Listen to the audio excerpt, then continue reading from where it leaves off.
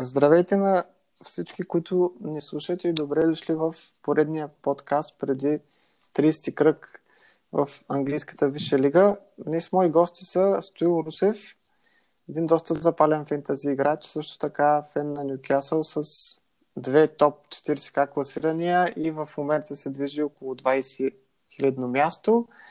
И втория наш гост, който тук що се присъедини, е Юлиан Аспарухов, добре познат на всички вас. Здравейте, момчета! Здравей, Сами! Стоиле, ако искаш, разкажи малко за себе си, да. Така, искам да ти благодаря за поканата, да кажа здравейте на всички любители на фентази играта и за мен е чест да бъда в една компания с фентази динозавъра Юли, един от любимите ми коментатори на FF Stars. Надявам се да бъдем полезни на нашите слушатели. За себе си мога да кажа, че играя играта от...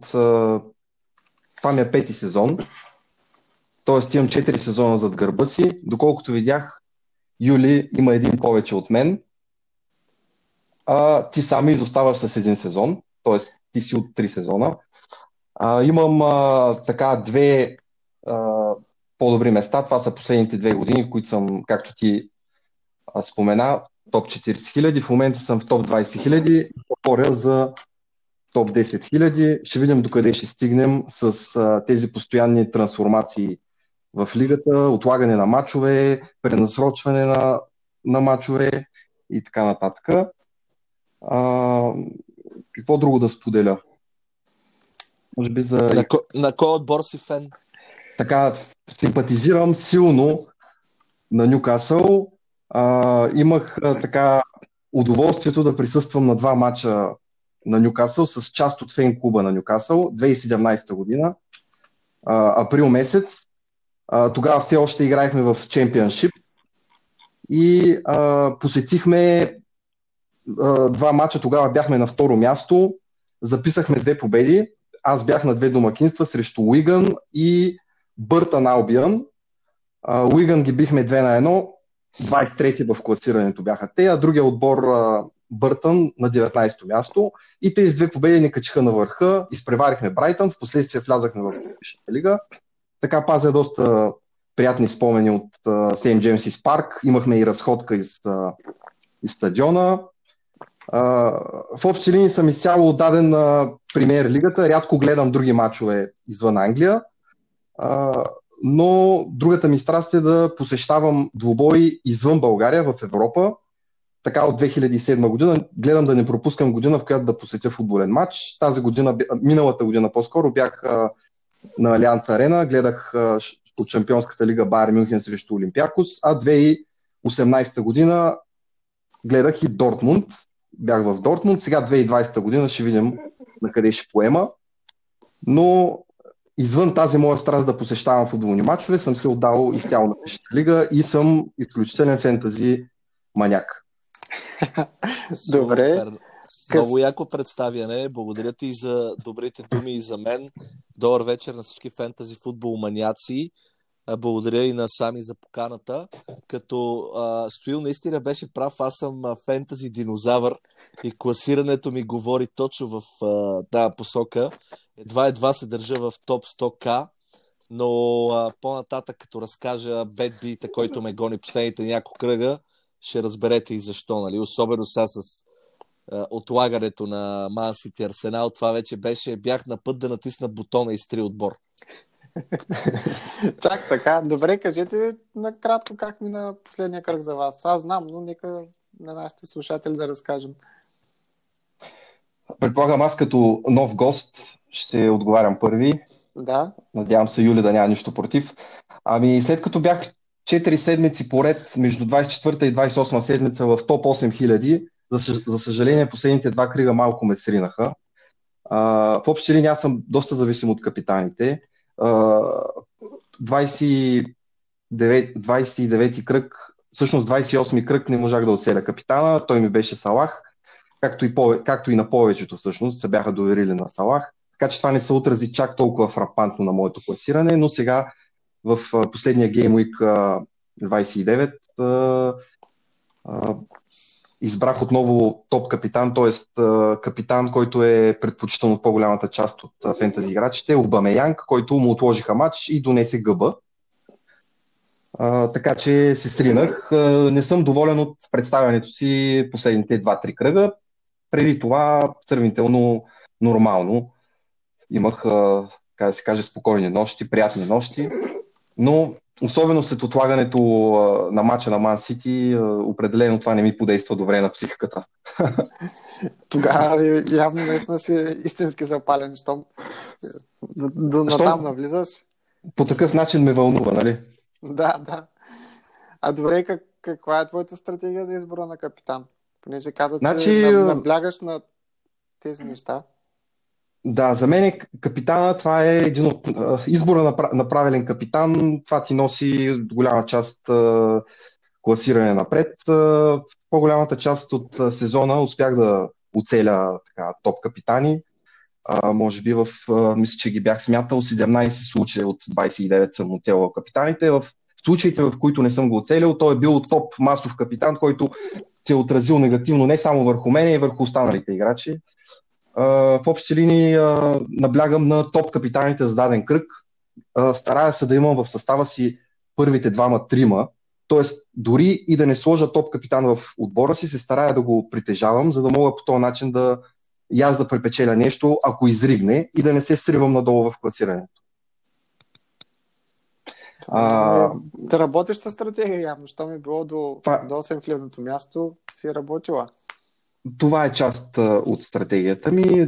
Другия вид опорна точка, върху която стъпвам, това е да избирам играчи, които са титуляри. Това е много важно при мен и по възможност да играят по 90 минути. Тоест играч, който има лесен матч, но се очаква да го сменят към 60-70 минута, го избягвам. Също така гледам, както повечето от вас, благоприятната програма на дадения играч и обожавам играчи, които играят извън позицията си. В това число, нали, за халф, който в играта е защитник, или защитник, който има функциите на халф.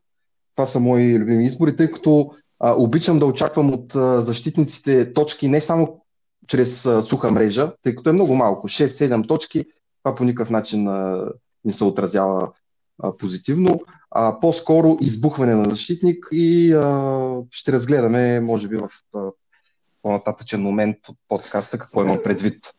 Окей. Юли, каза, че ще споделиш за бита ти. Да, то започва всичко, за да не досаждам на хората, които вече са слушали. Всичко тръгна от тройния капитан Мане. Оттам нататък няколко пъти подред не успях да си оцеля капитана, имах контузени играчи и така нататък.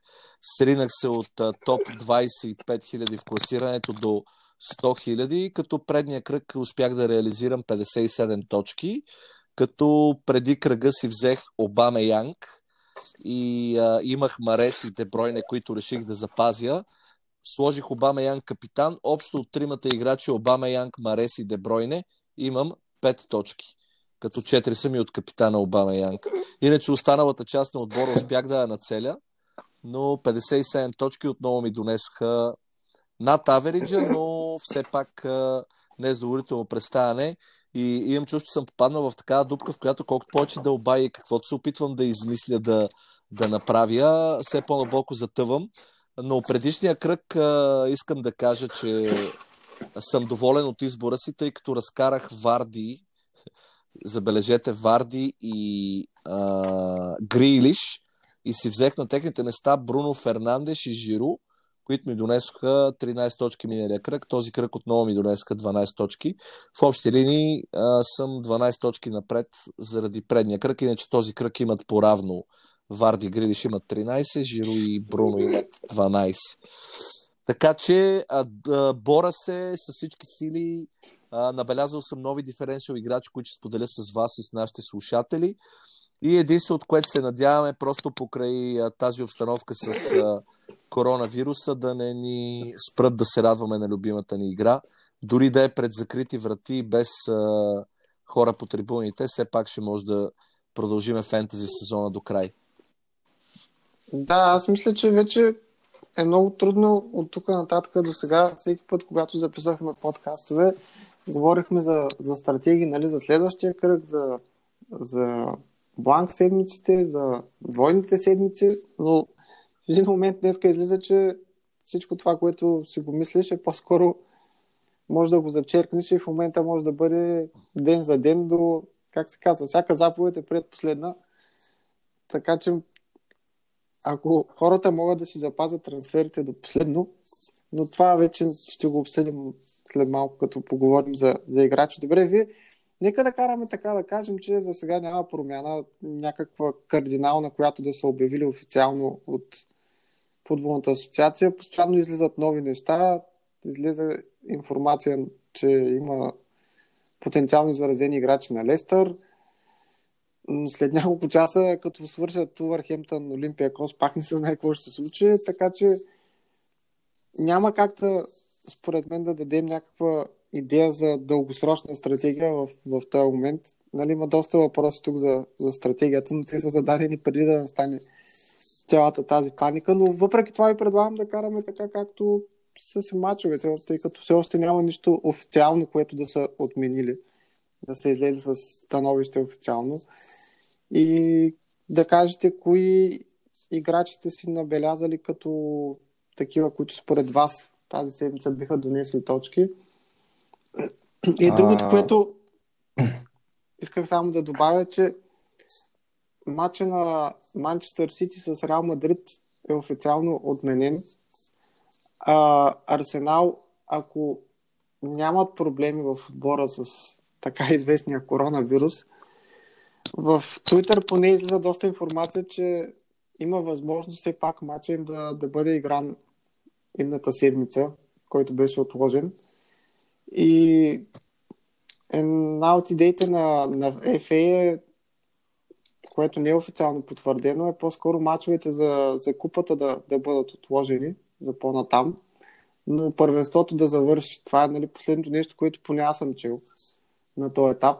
Дори на затворени врати, днеска сутринта четахме, нали, интересна информация, аз се изподелих благодарение на Пепи Виденов, че даде цялата статия, която да прочетем. Ако реално наистина осъществят идеята, която са дали, да се продължи първенството на затворени врати, всички, които са имали сезонни карти за купени билети, да гледат мачовете онлайн, мисля, че може до края. Но там вече всичко много зависи. Пак казвам, че утре Увърхемптън може да се върнат в Англия и половината да са болни. Вече. Това е риск. Но да, нека да продължим така. Да? Само да изкажа моето мнение по случая, което е скандално, нали? Самата ситуация. Отменят матча на Арсенал срещу Ман Сити, защото Арсенал са играли срещу Олимпиакос, а Улфс в момента са в Гърция, в Олимпиакос, където играят с Олимпиакос. Чито собственик беше диагностициран с коронавирус. Да. Не знам. Кажете ми, аз ли нещо не съм добре или в цялото това нещо няма никаква логика? Няма и за мен няма. Това е доста по-парадоксален случай наистина, от който доста фентази играчи пострадаха, тези, които имат играчи на Сити и Арсенал, и с право са недоволни, тъй като днес действителност Увърхемптън играе с Олимпиакос. И то в Гърция. И то в Гърция. И то в Гърция. Да. Просто... Да се надяваме, че по-нататък ще ни сполети, пък ще се върне към нас този вид шанс и ще спечелиме от това нещо, като една идея е точно другата седмица да се изиграе този двубой и по този начин ние ще сме по-подготвени от останалите, които нямат играчи на Ман Сити и които не разчитат на играчи на Арсенал. Да, точно. Добре. Ако искате, кажете си все пак вашата идея за предстоящия кръг, тъй като все още няма никаква информация за отменени мачове. Кои са играчите, които според вас ще донесат точки и сте набелязали? Така, след като днеска се пусна информация, че изследват трима играчи на Лестър за коронавирус, аз подлагам този матч леко под съмнение. Уотфорд срещу Лестър и евентуално отложат мача на Лестър. От това ще пострада и Астън Вила, който изигра своя матч в понеделник с Лестър, а покрай тях и Челси. Тоест тези два мача аз така или иначе не бях включил играчи, може би евентуално от Уотфорд в моята листа с трансфери за следващите един-два кръга, тъй като според мен е добре да се привличат играчи, които имат матч в 31-ви кръг, т.е. следващия кръг, за да бъдем подготвени по-добре за 31-ви кръг. Според мен всеки един играч трябва да си направи преценка с колко играч за 31-ви кръг разполага в момента и да се опита максимално да се доближи до числото 11. Забелязвам, че доста хора се опитват да махнат Рико и Кели от съставите си. Искам все пак да спомена, че те имат матч в 31-ви кръг и въпреки, че в момента са със статут на резерви, не се знае какво ще се случи. Честно казано, Борнемут, Еди Хау и от време на време гласува доверие на Рико, така че по-скоро бих посъветвал хората да почакат, за да видят дали Рико или Кели биха започнали в 30-ти кръг. Така или иначе, те са твърде евтини играчи и обикновено заемат места на резервната скамейка, така че ако има нещо по-неотложно, по-добре да концентрират усилията си натам. Така че отборите, към които по-скоро се насочвам аз, това са Ливърпул, Кристал Палас, Улвърхемптън и с една идея Спърс, Тотнъм, имайки предвид, че в момента са в безобразна форма, все пак имат две домакинства и някакъв офансивен потенциал. Това, което мисля е, че от Ливърпул ще трябва да разполагаме с поне трима играча. Улвърхемптън също са ми в радара, като мисля, че е задължително, ако ако имате претенции да се придвижвате скоростно напред, да имате поне двама играча на Улвърхемптън, а може и трима, тъй като им предстои домакинство с Борнемут в 31-ви кръг. Сега гостуване на Уест Хем, което е една идея по-тежко. Също така Кристал Палас, един-двама играча, евентуално Уотфорд, а защо не и Арсенал. От тези играчи, които нямат матч в 31-ви кръг, бих препоръчал само единствено Бруно Фернандеш. Но той няма смисъл да ти взема място. Ти искаш да кажеш вече от 31 нататък. Ако евентуално някой не си хареса все пак играч от, или да кажем има трима от Ливърпул, двама от Улвърхемптън и не може да си хареса от Спърс, тъй като там е малко отчаиваща ситуацията в момента. Наистина играят много хаотичен футбол, в защита са отчаиващи. Ако случайно някой не иска да си купува от Спърс и от тия по-слабите отбори, Уотфорд, и иска да рискува да играе с по-малко играчи в 31-ви кръг, просто му обръщам внимание за Бруно Фернандес, защото това е един страхотен играч. Днеска му разгледах статистиките. Този играч създава по 4 удара на матч средно, плюс близо 3 ключови паса. Тоест, това прави забърква се в 7 ситуации за гол, с потенциал да донесе точка, асистенция или гол. Тоест, на всеки 10-15 минути Бруно Фернандеш е замесен в голова ситуация. Това до някъде го отдавам, освен на неговите качества. От друга страна и на това, че изпълнява почти всички статични положения. Фалове, дори взе от Фред фаловете. Вече, освен че бие директни фалове, той бие и фалове, които са с потенциал за асистенция. Центрирания, корнери и дуспи. Така че Бруно Фернандеш го предлагам като единствена опция за играч, който не играе в 31-ви кръг. Добре. Юли? Абсолютно съм съгласен с теб на 99% на това, което каза. И аз, понеже съм фен на фиксчър планинга и трудността на мачовете, веднага ще кажа по трудност на мачовете за атакуващи играчи. Най-добрата програма имат Ливърпул, Улвс и Челси. Челси единствени нямат кръг в 31, в 31, но поради цената на играчите днес ще говорим за няколко от моя страна, за няколко диференшъл играча на Челси. Аз самия, между другото, да потвърда само настои от думите, имам Бруно Фернандеш и си го взех преди 3 кръга. И съм доста доволен. Освен, нали, не харесвам Манчестър Юнайтед, но пък виждам ефекта, който той има. Сега той няма всеки един матч да прави гол и асистенция, но според мен до края на сезона е той. Аз лично, зависимо с кога почнат ротациите в Ливърпул, в момента ще се фокусирам да имам 3 играчи от Улфс, 2 или 3 от Челси, задължително 3 от Ливърпул и останалите ще избера измежду Борнемут, Кристал Палас, които въпреки че следващия кръг им е гостуване на Ливърпул, те са доказали там, че имат и бивши играчи на Ливърпул. Според мен Ливърпул няма да успеят да запазят клиншит. И също така, ако не беше този цирк с Лестър и техните играчи с предполагаем коронавирус, щях да препоръчам и някои играчи на Уотфорд и един играч от Уест Хем, на който днес ще обърна по-специално внимание, който ми прави впечатление. Ако искате, ще кажа набързо, нали, това са атакуващи играчи, бих се насочил към Улфс, Ливърпул и Челси. А за дефанзивни играчи бих препоръчал от тези, които имат 31-ви кръг.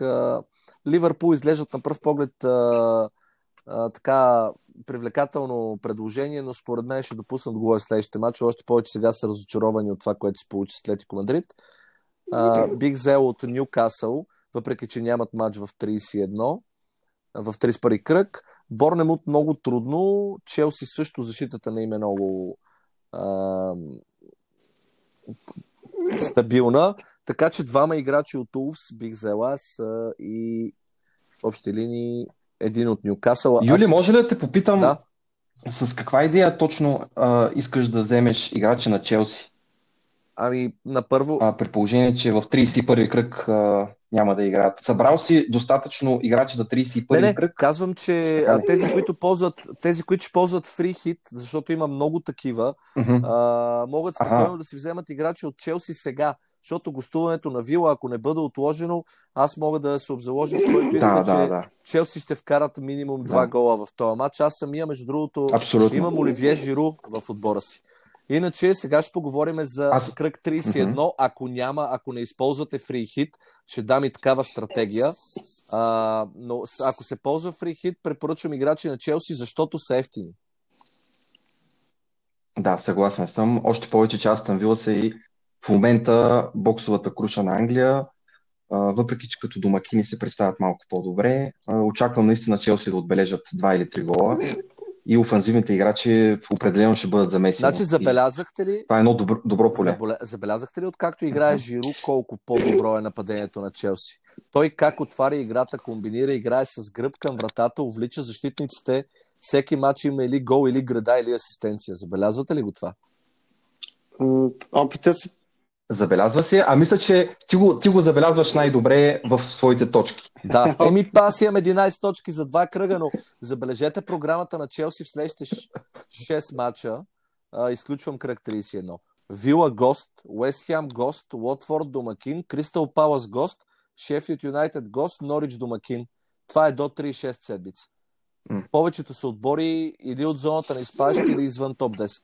Само един матч имат с топ 10, Шеффилд Юнайтед, които не са някакво страшилище, което да чак Челси да отидат стресирани там. Иначе другия любим отбор от към фентази потенциал в момента ми е Улфс. Просто имат първо, че играят много добре и са резултатни напоследък, особено Диого Жота. Имат мачове с Уест Хем, Борнемут, Вила, Арсенал, Шефилд, Евертън, Бърнли, Кристал Палас. Това е до 37 кръг, 38 Челси. Тоест те до края нямат мачове с Ман Сити, с Ливърпул, с Лестър, нямат матч с Ман Юнайтед. Общо взето на Улфс до края на сезона 3 от Улфс изглежда доста сериозно. И вече за Ливърпул казах, там просто трябва да се нацелят играчите. И това са отборите, които... И следващите 3 кръга бих изтъкнал Борнемут, тъй като имат матч с Кристал Палас, Улфс и Нюкасъл, но не съветвам дефанзивни играчи от Борнемут, а по-скоро някой измежду Джош Кинг, Калум Уилсън и Хари Уилсън. Сега почвам с диференшалите. Диференшал вратар. Мога ли само да ползват... попитам и двамата нещо, защо? Просто ми стана интересно. Защо избягвате Бърли?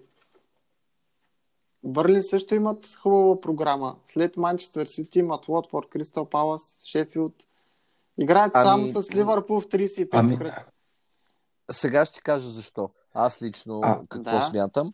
Първо, че Ман Сити ще ги бие. Бърли може би ще отбележи. Уотфорд също според мен ще ги бие, тъй като се борят за живота си, докато Бърли малко или много знаят, че вече са се спасили. С Кристал Палас навън 0 или максимум 1 гол. С Шефилд Юнайтед у дома 0 или максимум 1 гол. Ливърпул навън максимум 1 гол. Улфс у дома труден матч. Не е толкова, на пръв поглед само сами според мен е толкова привлекателна. Стоил също да каже, но според мен Бърнли само... Не говоря такова план. Защита ли говориш? Говоря в дефанзивен план. С оглед на това, че имат ефтини защитници, ако минаваш без фрихит в 31-ви. Според мен само единствено Полп. Заради спасяванията, които ще прави. Те Бърнли, въпреки че са добра защита, вратари им вади адски много положения. То там идва защитата. Да. Стоил да каже неговото мнение, според мен. Аз мисля, че всеки от нас може да сложи играч на Бърнли в радара си, но да не избързва да купува оттам, а да изчака 31-ви кръг, тъй като в момента това гостуване на Ман Сити, който и да вземеш от Бърнли, който и да пуснеш, дори да имаш и да си принуден да пуснеш играч на Бърнли, аз не виждам повече от 1-2 точки в актива на играч на Бърнли. Включително... Говорих за 31-ви кръг. Ако е без... За 31-ви кръг, да, хора, които сега си ползват лаудкарта или фрихит, може и сега да си вземат играч на Бърни с идея за 31-ви кръг. Тук съм напълно съгласен. Има потенциал в Бърни да носят точки, който те би се изразил от 31-ви кръг нататък. Аз имам играчи диференшали от Бърнли, които сега ще предложа на вашето внимание и на вниманието на нашите слушатели. Значи почва много бързо. Вратар, Кепа, завърна се титуляр, не съм го виждал в по-добра форма. 5,4 струва, 4,3% го имат. Челси ще направят 3 или 4 клиншита до края на сезона, според мен. Но не гарантирам, че съм точен. Това е от погледа ми, по-близо следя Челси. Виждам доста подобрения. Специално матча с Ливърпул сами не може да не си го гледал.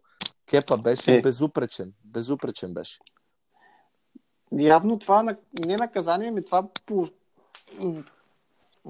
то не е наказание, ми по-скоро това, че го закотвяне на пейката, да. Да, по някакъв начин му е амбицирало да се докаже. И да, наистина има промяна от преди 5 седмици, примерно.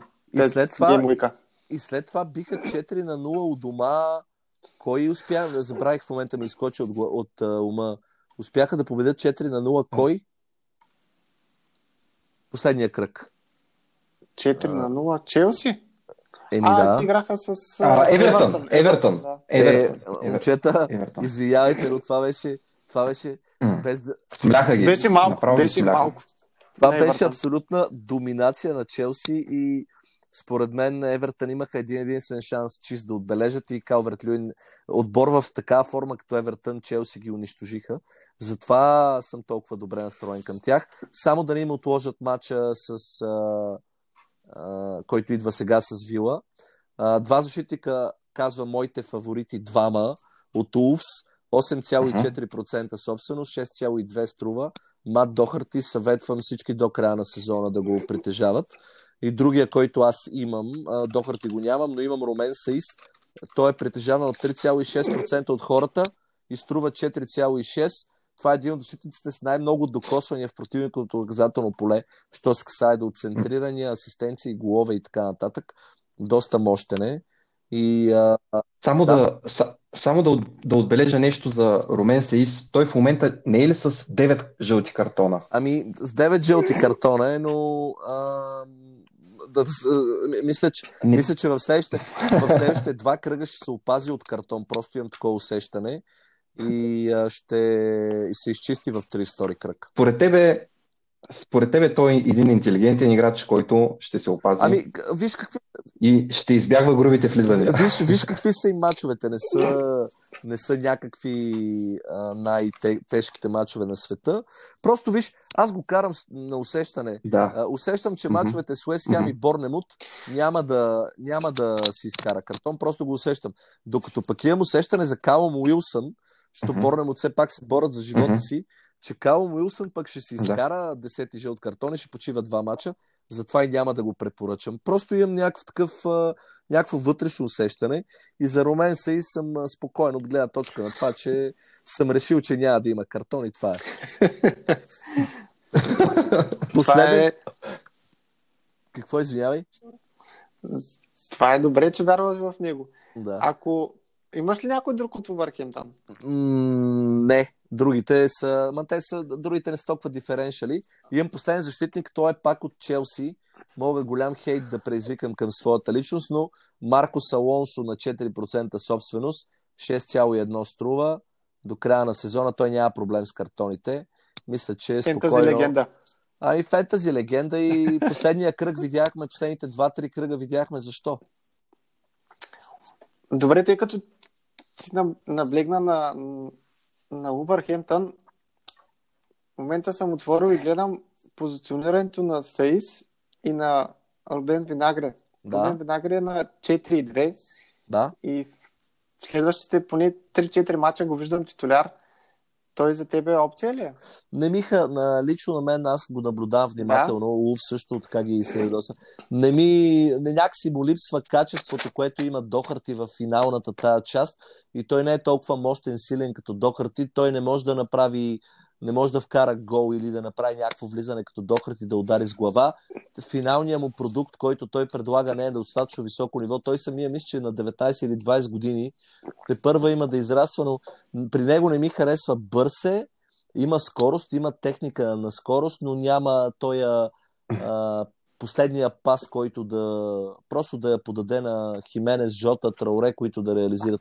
Липсва му това нещо, тепърва ще го развива и затова предпочитам Саис, който е голям, тежък тип защитник, който може да ги бори, да ги бута и буквално да добута топката през гол линията. Затова го предпочитам пред Винагре. Добре, последен въпрос. Ако Саис си изкара сега картон, ще вземеш ли за 31-ви Винагре? Ще взема Дохарти със сигурност. По-скоро. Добре. Или Боли, отколкото Винагре. Разбрах. Давай следващите тогава. Стоил искаше да каже нещо според мен. Да. Исках да добавя само за офанзивния потенциал на Винагре, тъй като му проверих статистиките. Въпреки че игра изнесен напред на крилото, прави удар веднъж на 2 мача и... Чуваме ли се? Извинявам се за прекъсването, Юли. Чуваме се, да. Само да добавя това, което Стил казваш последно, че докосването на Винагре в противниковото наказателно поле и въобще ударите му са веднъж на 2 мача. И може би там с него сме на едно мнение, ако ще може да се обзаложим на побира, като се видим следващия път, ако Винагре Саис, ето го и Стоил, здравей. Здравейте отново. Да довърша само за Винагре. Точно за това говорихме, да, заповядай. И ключов пас за асистенция веднъж на 3 мача. Като положител на негова страна е, че играе на двата фланга. Както отляво, така и отдясно. Наистина твърде млад и неопитен, но пък цената от 4,2 определено е примамлива, така че по-скоро бих съветвал нашите слушатели да го закупят Винагре. И то е в моето полезрение. Разбира се, контузията на Джони се оказа тежка. Според мен няма да играе в следващите няколко мача, което бетонира мястото на Винагре в състава. Вярно, не се е аклиматизирал толкова добре, колкото Джони и Дохарти. В момента офанзивните му статистики са ужасни, но все пак във всеки един момент при Нуно Еспирито Санто може да изригне. Така е. Нямам нищо против този Винагре, но просто няма да е в моя отбор. Ще се държа този с 9 жълти картона и това е. Давай нататък. Халфове ще предложа на вашето внимание един полузащитник, който до края на сезона, според мен, преди 4 кръга го казах, много хора тогава ми писаха съобщения и ми се смяха. Сега аз съжалявам, че ги послушах и не си взех Рос Баркли на 1,7% собственост, струва 5,6. Последните 3 мача има 4 асистенции и около 20 точки. Последните 3 мача има 4 асистенции точка. Да, съгласен съм, Юли, с твоя избор. Още повече, че в момента лазарета от към халфове на Челси е пълен, което гарантира място на Баркли в състава. Да. Виждам, че Хъдсън-Одой, Пулишич, Ковачич, Ковачич, Жоржиньо, Канте, те всичките не могат да играят в момента. Маунт. И това бетонира. И Маунт също, да. Но имайте пред следното, дори те да се завърнат, според мен Лампард напипа най-добрия си състав сега. Трудно някой ще измести Баркли, ако продължава да играе така. Пак казвам, той е за хората, които ще ползват фри хит, тъй като няма матч 31. За тия, които няма да ползват фри хит, имам няколко предложения. Започвам с Джарод Боуен. 6,5, 0,2%, турбо диференшъл. Момчето играе много добре. Движи се, има много добър шут. Докосване в наказателното поле. Извън него може да я подаде, може да измисли нещо. И просто срещу Арсенал само късмета го спря с гредата, която оцели в началото да отбележи. Също така препоръчвам още 2 диференшъл полузащитника, с които играят в 31-ви кръг. Това са Исмайла Сар на 2,9% притежение, 6,3 струва. Видяхме защо срещу Ливърпул какво направи, но общо има 5 гола и 4 асистенции, така че не е само матч срещу Ливърпул. И още един полузащитник, който е диференшъл и към който могат да погледнат нашите слушатели, това е Дуайт Макнил, който е на 6-0, струва, има 1,1% притежание и играе в 31-ви кръг и видяхме един от последните мачове на Бърни с гол и асистенция, че може да избухва. Последния, който бих препоръчал, е играч на Борнемут, Хари Уилсън, 1,8% го имат, 5,8 струва. Няма нужда да се аргументирам защо. Хари, когато не е на пейката и когато е в настроение, винаги може да накаже противника. Още повече мачовете на Борнемут в следващите 3 кръга, Кристал Палас, Улфс, Нюкасъл. Не бих казал, че са най-трудните на планетата, така че поне един гол ще вкара в тия мачове Хари Уилсън. И завършвам с нападателите, след това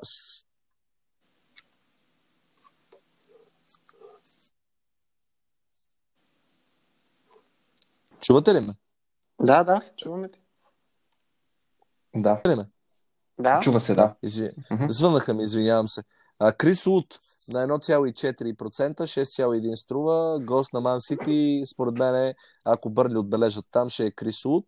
И другите двама, които ще препоръчам за 31-ви кръг, са Джордан Аю на 5,1 и Джош Кинг на 6,1. С една звездичка, Джош Кинг е здрав напълно. Трябва да се види утре какво ще каже Еди Хау, който между другото ми е любимец. Той е един от менеджерите, които казват просто пресконференциите му са абсурдни и не знам как го търпат журналистите там. Просто понякога казва няма контузени, има 5 контузени, няма нови контузени, винаги има, не казва кой е готов за игра, кой не е.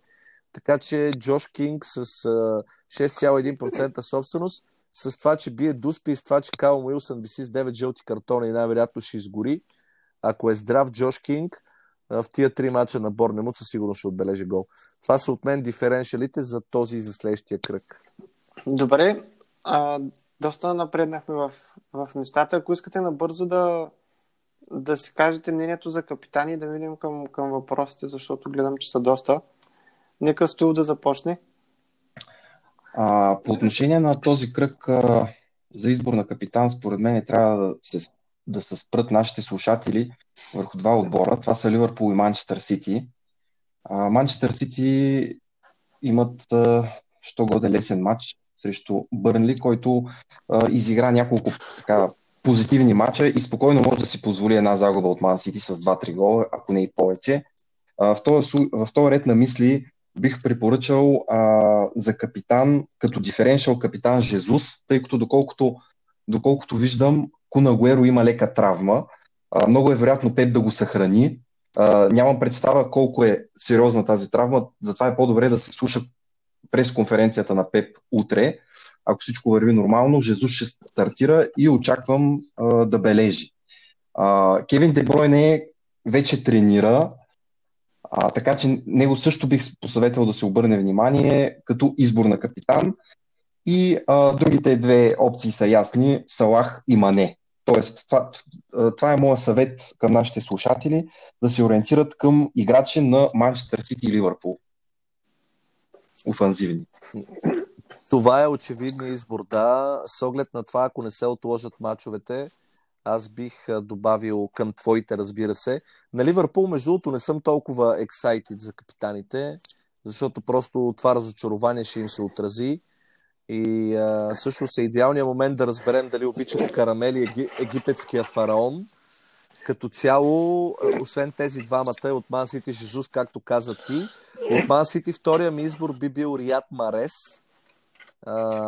След тази дълга пауза, според мен, и отменянето на матча с Реал Мадрид прави Марес твърд титуляр, според мен. Той срещу подобни отбори обича да избухва. Също така, ако матча на Арсенал не отпадне, мисля да препоръчам моя капитан от този кръг, който ме разочарова безкрайно много, Обамеянг. И на последно място, но почти сигурно на Лестър матча ще отпадне. Ако не отпадне, Варди би бил добър избор, след като се отпуши за 2020. Аз мога да допълня нещо много набързо, ако ми позволите. Разбира се. Да. Аз бих заложил на играч на Ливърпул и ако някой се чужи защо, нека да си пусне на запис мача на Евертън и да си представи Салах и Мане срещу защитата на Евертън. Друг играч, който бих препоръчал, не знам ли, ти го имаш в отбора си, не се ли замисляш за Фернандеш срещу защитата на Тотнам? Замислям се, но друго, което се замисляме вече, 5 мача има 5 ритърна, ако не се лъжа, или в един има 2 ритърна. Само един матч има бленк. Според мен Манчестър Юнайтед ще вкарат 1-2 гола, но няма да е Бруно. Така че, между другото, повече се замислям за Жиру капитан, отколкото за Бруно. Бруно Фернандес бе до изпите. И Халф.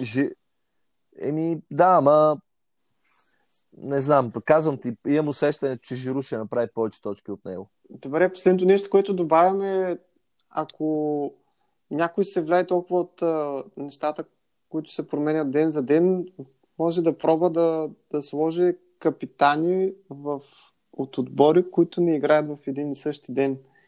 Защото няма гаранция, че ако сложиш капитан от Ливърпул и вайс капитан от Ливърпул, няма да бъде примерно отменен матча или по същия начин и от Манчестър Сити. Да, задължително в капитаните в различни отбори. И различни дни. Ако е възможно, Да. Добре, нека да преминем бързо през въпросите. Първият от Ники Чакъров. Набързо. Здравейте, считам за сигурни изходящи трансфери Инкс, Рико и Траоре. Чуди се за техни заместници между Саис, Жота, Дини и Баркли с опция да се подсигури за 31-ви кръг. Така. Значи той счита за сигурно изходящи Инкс, Рико и Траоре. Честно казано, аз имам Инкс и мисля да го запазя този кръг, тъй като все пак имат гостуване на Норич, които са последни в класирането, и предпоставка Инкс да започне титуляр и да се задържи доста дълго на терена. Не е вкарвал скоро гол, така че ще бъде жаден да отбележи специално този кръг. Вече предвид мача с Норич, след това може да се мисли за смяна на Инкс, но на този етап моят съвет е по-скоро да задържи Инкс. Относно Рико и Траоре, моята визия за тях двамата, както я споменах и в началото на подкаста, е да им се даде шанс. Траоре и Рико имат по 2 мача. Рико е сравнително евтин. Спокойно може да се изчака, за да се види как ще подходи Борнемут към следващия си матч. Траоре виждам, че днес стартира като титуляр. Всъщност матчът още не е почнал, но е в списък, в състава, предварителния състав на Улвърхемптън, така че по-скоро да избягва махането на тези трима. Относно следващите въпроси, само да видя така, Саис по-скоро не бих го препоръчал, но Юли представи изключителни аргументи и от гледна точка на това, че действителност Саиш избягва получаването на картон, още повече, че след 2 кръга те се изчистват. И малко се разколебах след анализа на Юли. Баркли... Въпросът е, че аз понеже го имам, това е моят анализ, но на него не бих препоръчал да си го вземе.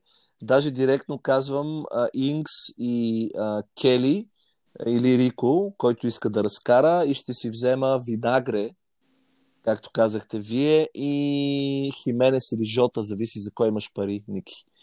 Това е моето и повече аз по този въпрос няма какво да кажа.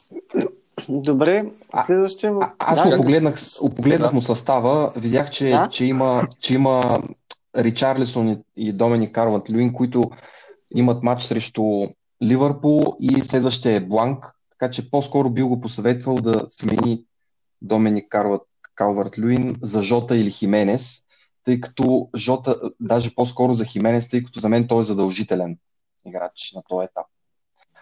Като диференшъл Жота. Добре, има въпрос от Васил Парванов за Саис и Винагре. Ние ги обсъдихме по-рано. Може да чуеш в началото на подкаста. Следващия въпрос е от Явор Бойчев. Здравейте, кои от трима от следните да сложи за титуляр този кръг? Значи той има Декоре, Флек, Кат, Уилямс, Фернандес, предполагам, че това е Федерико Фернандес е от този, Нюкасъл. И Доминик Калверт-Люин. Да. Аз си мислех, че визира Бруно Фернандес, но да. Той няма да ни пита за Бруно. Да, кои трима според бързо отговор. Аз съм привърженик на офанзивния футбол, така че Докоре, който играе леко изтеглен напред, не е типичен дефанзивен халф, има офанзивни функции, прави удари, така че Докоре, Доминик Калверт-Люин, тук виж вкара на Ливърпул, защо не,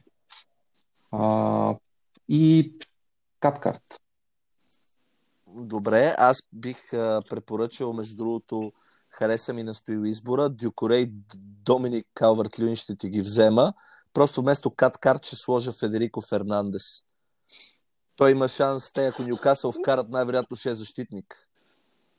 Така че Фернандес ми е третия избор на място на Каткарт. Може и Ласелас да е. Аз го имам него, да. Ама той си има... може той да вкара ли? Той също, ако Стоил иска да ме поправи, но мисля, че Ласелас също влиза при центрирания корнер, или се лъже? Влиза, да. Влизат и двамата, и Ласелс и Фернандес. Матчът срещу Шефилд Юнайтед определено ще е тежък. Те имат високи защитници Шефилд Юнайтед. Но Нюкасъл определено подобри формата си в последно време. Така че добре, съгласен съм с Юли и по-скоро аз вече клоня към защитник на Нюкасъл. Още повече, че Каткарт, тези точки за Уотфорд са жизненно важни, но пък срещу офанзивен Лестър. Впрочем, Лестър, доколкото чух, Мадисън е контузен и Перейра, които са двама много влияещи върху... И Перес. Даже те има съмнение, че той е един от хората с вируса. Единствената причина да сложа Каткарт е прекрасния матч, който изиграха срещу Ливърпул. Мисля, че Ливърпул имаха едно-две положения, даже нямаха точен удар, или поправете ме ако греша, но Уотфорд изнесе една лекция у дома, т.е. приемам, че у дома са изключително стабилни следствие на желанието си да се спасят от изпадане, така че окей, Каткарт, Фернандес, един от двамата спокойно може да заложи на своята интуиция. Аз казвам Каткарт, Юли Фернандес.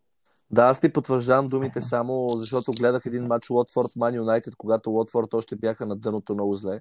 Буквално ги препарираха общо, зато почти също като с Ливърпул. Така че Уотфорд, когато имат ден от дома и Трой Дини е на терена, който им е безспорния лидер, може да бият абсолютно всеки и то с разлика. Добре, следващия въпрос конкретно и набързо е от Николай Михов. Според него на този етап от сезона е много решаващо да се предвиди кои са отборите, които ще се спасят и кои ще изпаднат.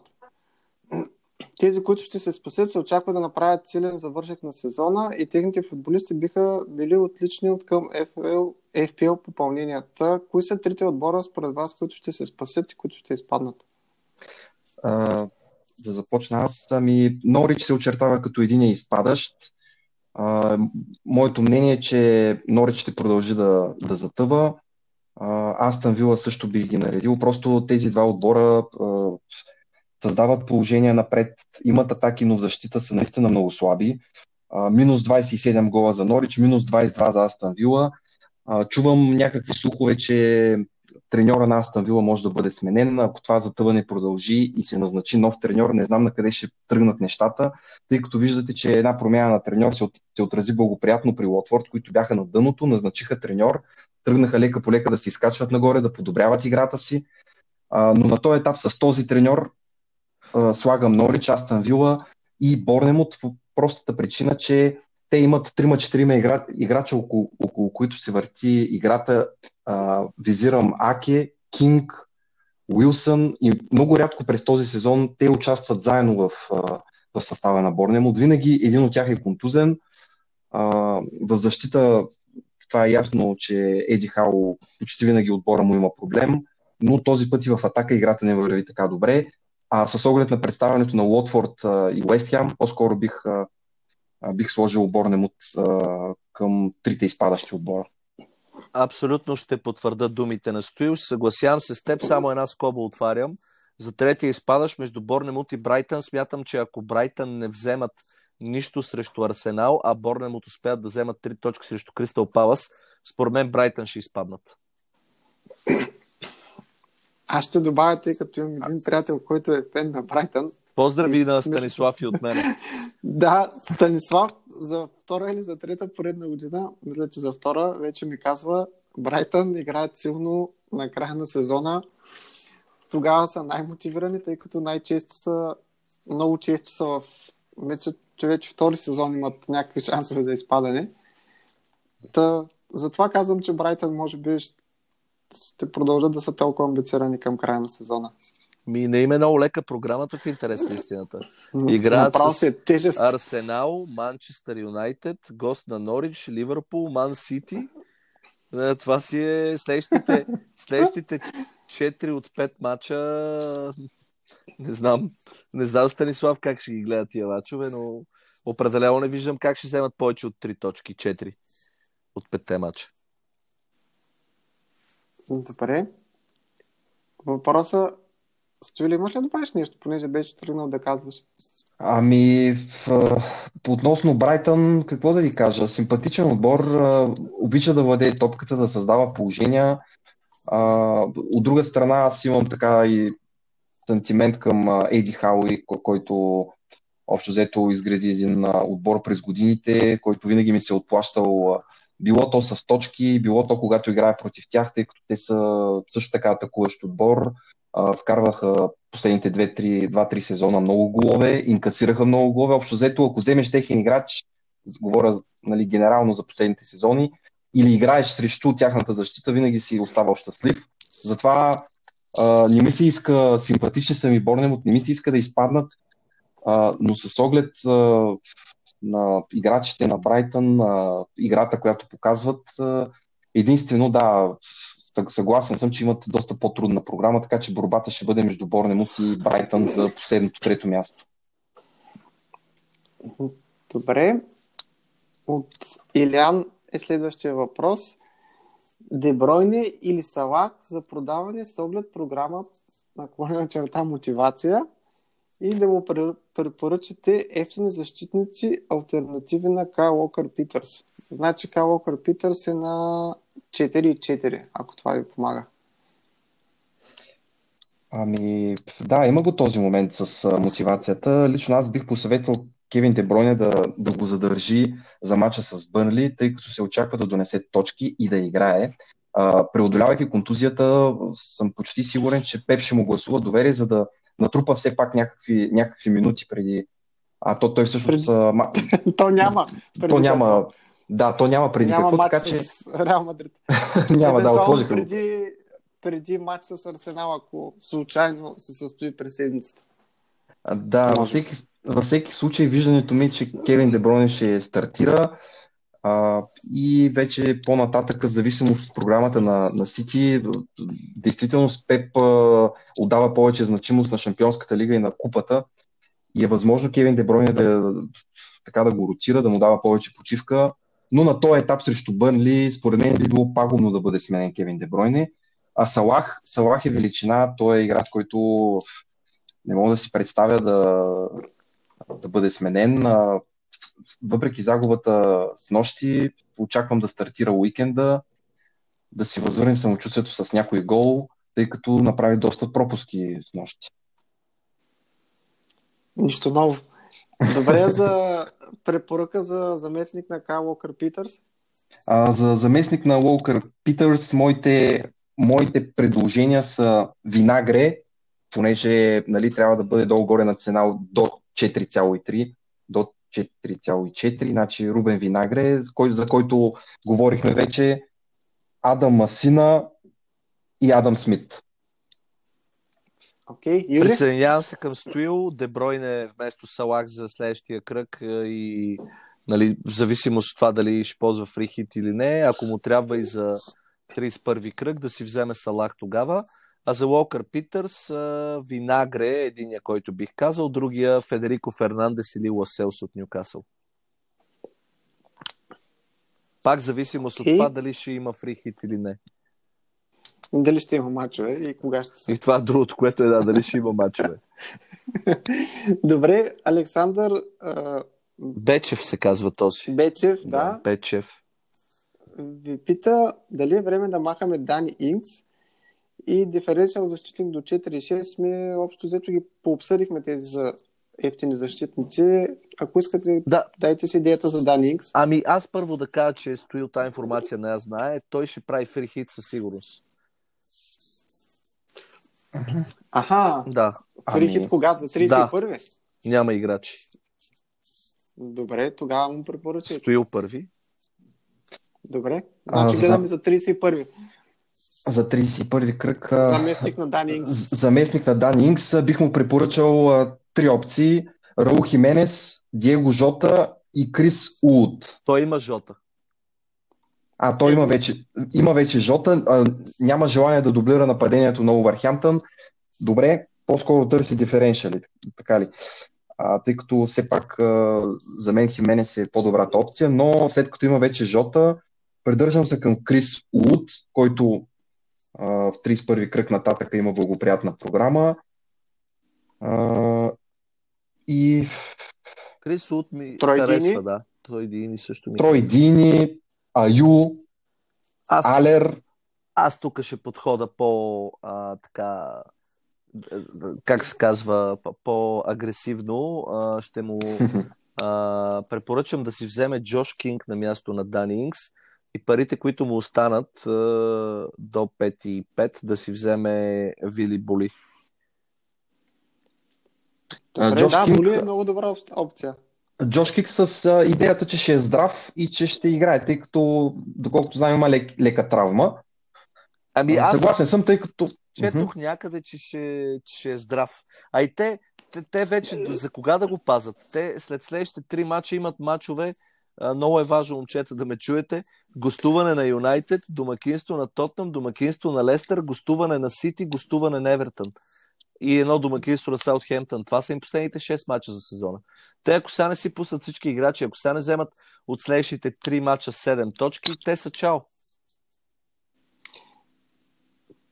Тук може везните да му наклонят един евентуален жълт картон в 30 кръг на Уилсън и ако Кинг е здрав, то просто вече това е учебийно кой от двамата. Да, и той бие дуспите. Ще играе. Той бие дуспите. Да, той бие дуспите. В нашата мини-лига на Алекс му трябва да настига първите 3, той е 4, така че му трябва някой диференшъл.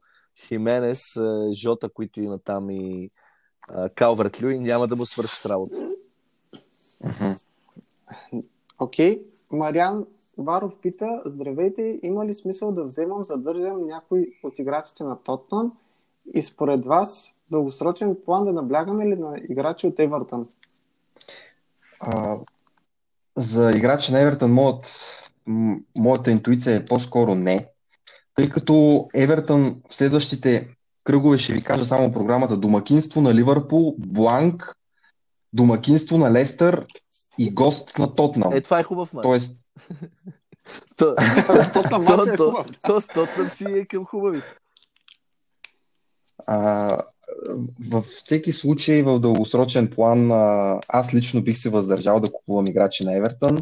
Ако все пак иска да се подсили с някой от тях, Ричарлисон е една добра опция, тъй като играе извън позицията си, замества се доста, играе с страст, с сърце и защо да не донесе някоя друга точка, но с оглед на това, че има по-добри опции за играчи с по-добра програма, по-скоро бих се въздържал от играчи на Евертън. Тотнъм? Не знам, Юли, какво ще... Да държи ли Тотнъм бих посъветвал, може би, не знам кои играчи визира дали да задържи, но ако има Деле Али, бих го посъветвал да го задържи, тъй като има домакинство на Юнайтед, Уест Хем, след което следва гостуване на Шефилд и домакинство на Евертън. Деле Али е до спар.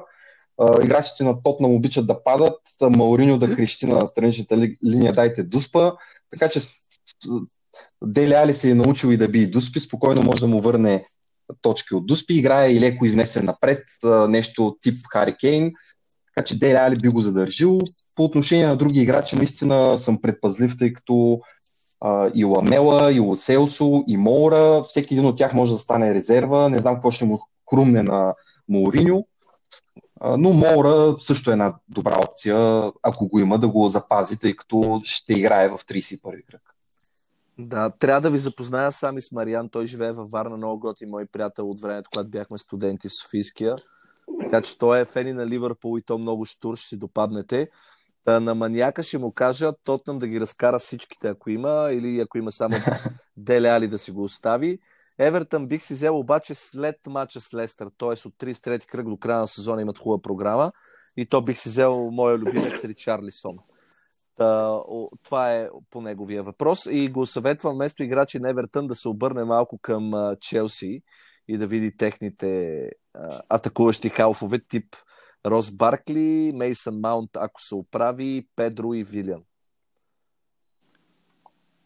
По-добре от Евертън със сигурност.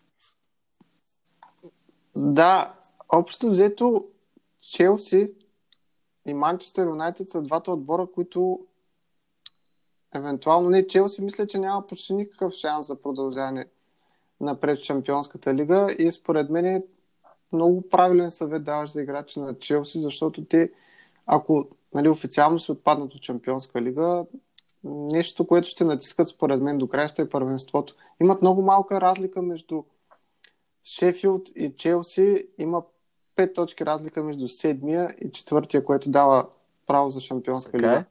Все още няма никакви становища за Манчестър Сити, така че официални. На това разчитам, че Челси ще се хвърлят за първенството и в общи линии от Шампионската лига ги брой отпаднали вече, така че и другото, което е подема в играта ни допада.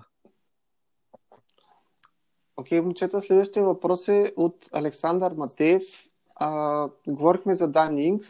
Той се е набелязал за негови заместници Доминик Калвърт-Люин, Крис Вуд, Аю или Шей Лонг. Кой от изброените бихте препоръчали? Тъй като други вече обсъдихме, може би тези той си е набелязал. Това е доста труден въпрос. Аз лично вече споменах, че ще запазя Дани Инкс, но след като е решил да го махне и пита за съвет кой от следната група играчи да привлече, моя лично съвет е сега Крис Вуд. Има гостуване на Манчестър Сити, където се очаква да е тих. Ама те са отвратителни тези Сити в защита. Аз това ще кажа. Право на първи въпрос му отговарям Крис Вуд, пък от тук нататък Сити. Крис Вуд бие дуспите. Да. И е бивш играч на Лийдс, така че ми е малко по-близък до душата. Той ли бие дуспите? Добре, аз по пътя на изключването Шейн Лонг в никакъв случай не би го посъветвал. Тъй като няма матч в 31-ви кръг, а пък гостуването с Норич, я вкара, я не, я играе, я не. Така, Джордан Аю, имам някакви резерви към него. Добре, клоня към Крис Уд. И аз Крис Уд по-скоро към него.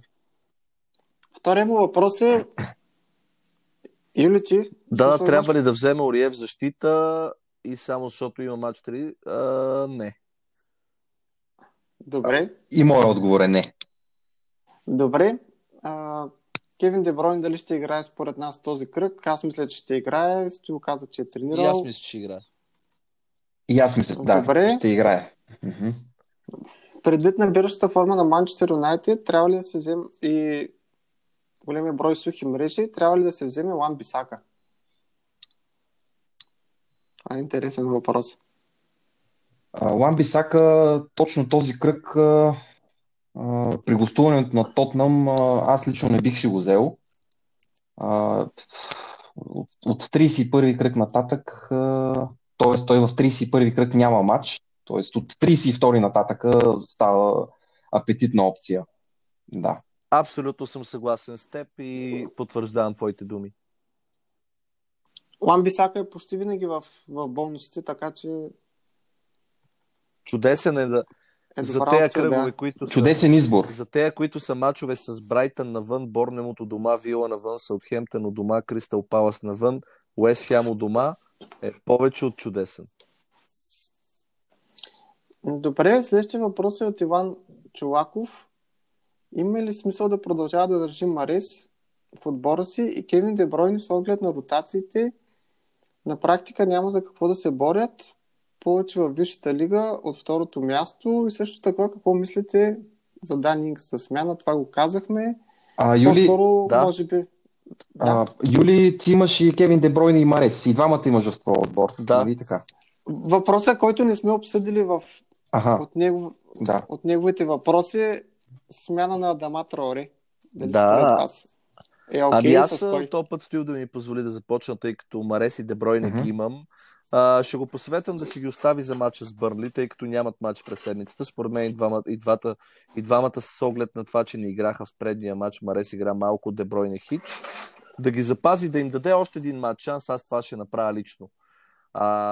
Иначе за Данингс и Адама Траоре, ако ще ползваш фрихит в кръг 31, нали, ще си правиш нов отбор за кръга, вземи си Рос Баркли на място на Траоре.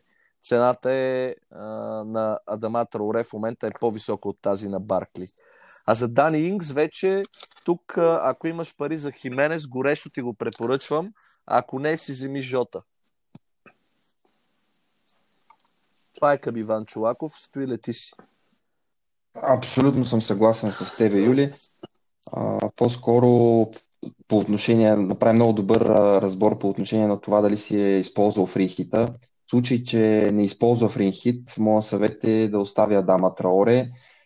Трябва все пак да се види дали ще допренесе днес с участието си за Лига Европа, колко време ще играе, но дори да направи слаб матч, все пак моят съвет е да го остави, защото в следващите два кръга очаквам да стартира минимум в един от тях, а във втория дори като резерва, той все пак дори в 31-ви кръг да стартира като резерва, това ще бъде някакъв потенциал за точки. По-добре да имаш някакви играчи в 31-ви кръг, отколкото да останеш без играчи.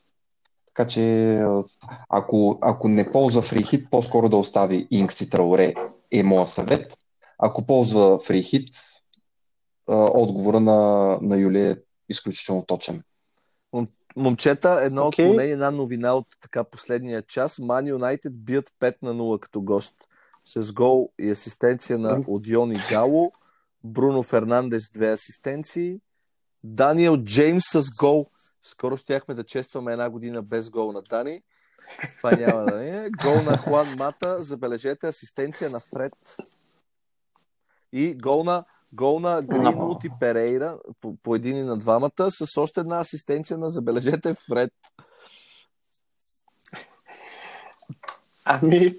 Случват се чудеса на този свят. Лас Клинц, между другото, не са чак толкова Не са статистика от матча. 8 удара за Ласк, 0 точни, 22 за Юнайтед, 10 точни.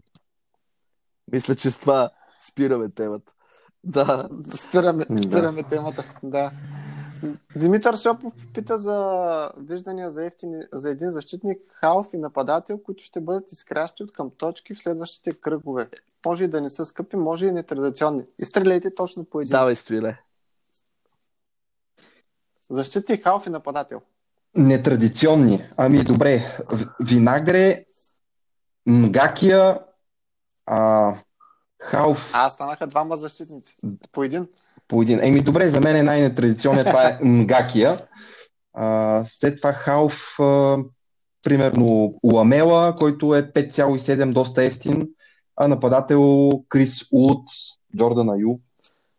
Добре, Добре. супер. Аз тогава ще... Добре, Алонсо такъв ли е или не е такъв? Не, Ами мисля, че той има малко традиционен ли притежание, или така не? че... Той е легенда, фентези легенда е. Той е... Винаги е Добре, ако традиционен. не се приема за традиционен, тогава бих казал Крис Джеймс, той е нетрадиционен. Алонсо или Джеймс, за Така. Халф Баркли няма го казвам пак, че само за него говоря. Джарод Боуен на 0,2% притежание. Ето това е нетрадиционен, Да, определено. и като за нападател освен Джош Кинг, мога да препоръчам нетрадиционния вече на този етап Темо Пуки. Интересен избор. Мисля, че Пуки ще вкара са 2-3 гола в следващите мачове. Не знам, просто го имам като усещане. Понеже тук няма прешър и ми казаха нетрадиционен. По-нетрадиционен Да. от Пуки в момента това няма. Добре. Борис Ангелов пита какво става с короната. Общо взето всеки час нещо различно. Както се развиват нещата, имате ли идея как може да се развиват blind геймовете, дабл геймовете, в зависимост от вируса и така нататък? 3 играчи от Лестър с вирус. Той има free hit, bench boost и wildcard. Аз му препоръчвам да не изгаря нито един джокер до края, ако може. Точно така, аз съм в абсолютно същата позиция като него. Информация. И аз имам free hit, bench boost и wildcard и бих го посъветвал да ги съхрани с оглед на предстоящите двойни кръгове. По отношение на коронавируса, нещата са наистина непредвидими. Чакаме информация дали ще има отложени мачове, кои мачове ще бъдат отложени, кога ще се играят следващите кръгове, ще има ли първенство. Това са все едни въпроси, които стоят във въздуха и най-големият специалист в момента едва ли ще успее да даде точно. Нямам какво да добавя към Стоил, просто не дей да правиш нищо, изчакай днес, каквото и да кажем, утре сутринта ще е различно. Така че търпение, запази трансфери и жокери до последния час преди кръга и действай. Така, последният въпрос е от Николай Радойн. Има ли смисъл да се държат футболисти от Сити, Ливърпул и Лестър? Преди да започнете, искам да кажа само за Лестър, че те непременно не са се класирали за Шампионска лига и за мен това, че са трети в момента, не означава, че Челси и Манчестър Юнайтед не могат да ги изместят от третото място, така че за мен играчите на Лестър не са замахали.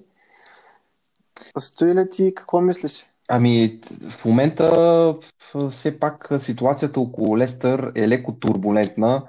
Има заразени играчи с вирус, изследват се. В зависимост от резултатите за тяхното състояние и отлагането на дали ще се отложи техния матч, по-скоро бих съветвал ако има играчи на Лестър, да ги запази за този кръг, но ако няма играчи, той всъщност пита има ли смисъл да се държат футболисти. Да. Аз не От Ливърпул, Сити и Лестър. Да. Ами от Ливърпул смятам, че те са задължителни. В смисъл няма как в момента с тази форма на отбора, с играта, която показват, да се раздели с Салах или Трент или който и да е. Така че има смисъл според мен да държат играчи от Ливърпул, още повече, че большинството от хората в тази игра имат техни играчи и е добре да поддържа все пак точки. Сити, да, трябва да бъдем мнителен около играчи на Сити, тъй като те определено ще имат някакъв проблем с мотивацията. Лестър не са бетонирали на третото място, но с оглед на контузиите на ключови играчи, Мадисън, Перейра и така нататък, очаквам по-скоро спад в тяхната форма. Вируси също така са ги превзели там в лагера.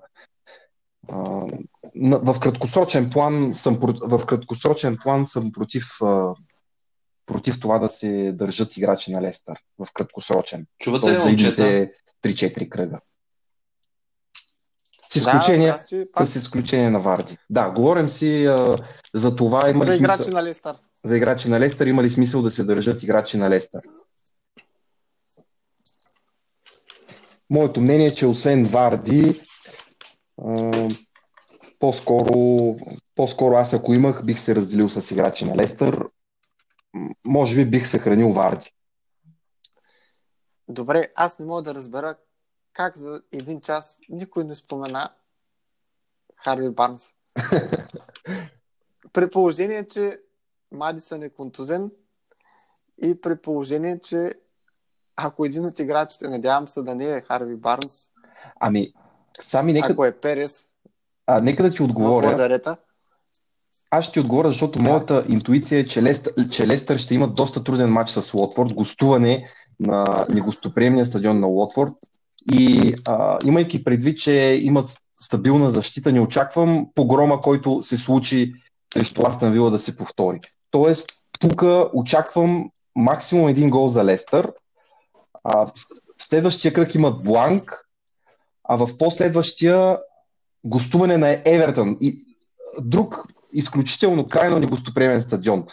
Така че с оглед на следващите 3-4 мача на Лестър, просто не ми е приятна тяхната програма и заради това не бих препоръчвал техни играчи, единствено с изключение на Варди, който все пак си е доказан голмайстор. Чувате ли, момчета? Чуваме те и идеално. Ако искаш, кажи своето мнение за играчи на Лестър. Зависи сега какво ще се случи. Държа да дам мнение. За Ман Сити и Ливърпул и то е да. За Ман Сити специално Жесус, Де Бройне, Марекс са тримата, които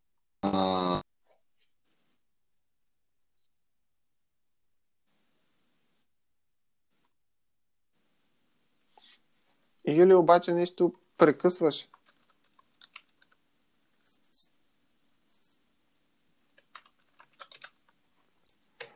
Сами, докато чакаме Юли да се включи, ако искаш ти кажи своето мнение за Лестър, за играчите на Лестър.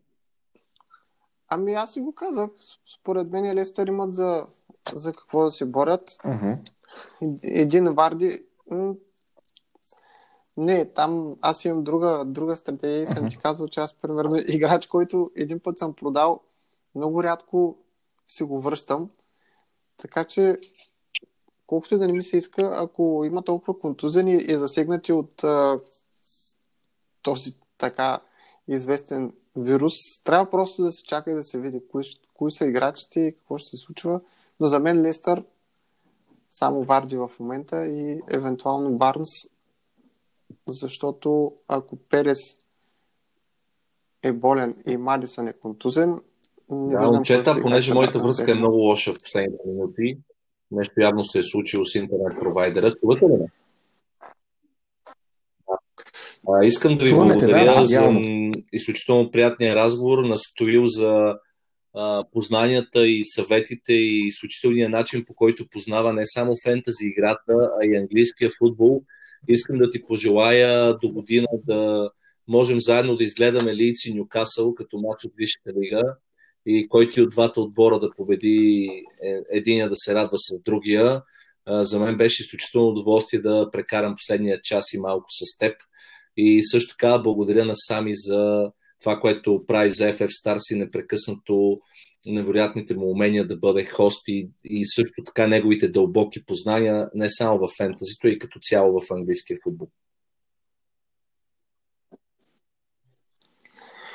И мога да ви кажа една новина от преди 2 минути. Бенджамин Менди се е самоизолирал с възможност също да е болен от коронавирус. Ако Бенджамин Менди е тренирал с останалите. Не знам, не ми се мисли какво ще се случва с Манчестър Сити и с мачовете от тук нататък. Така че надявам се, че Менди е здрав, въпреки че се чупи цял сезон, поне да не го е ловял коронавируса, защото това означава, че много голяма част от щаба на Манчестър Сити могат да бъдат засегнати. Колкото и да не ги харесвам, не го пожелавам на никой. Искам да ви благодаря за отделеното време. Извинявам се за първото прекъсване и надявам се най-вече всички да се пазят и да са здрави, а пък Висшата лига или ще я бъде, или просто мачовете ще бъдат поотменени. Другото, което мога да посъветвам всички е да не правят трансфери. Най-вероятно, ако Лестър играе, ще излезе информация отново поне 5-10 минути преди мача. Могат да изчакат, ако могат да си позволят, за да видим кои са играчите на Лестър, които не са в групата и съответно, ако е някой от титулярите ви, да може да реагирате и да го смените последните 5 минути. Ако играч на Лестър от тези трима, които се подозират, че имат коронавирус, не е в групата, това са минимум 15 дена изолация, което означава, че най-вероятно няма да играят и този и следващия кръг. Така че чакайте ако можете, чакайте до последно. Ако има матч, ще се разбере какъв е отбора, надявам се. Силно се надявам. Благодаря много на двамата. Благодаря и аз за топлото посрещане, за този моето първо участие в подкаст. Силно се надявам нашите съвети, идеи и анализи да са били полезни и да се препокрият с програмата, която ще излезе за мачовете уикенда.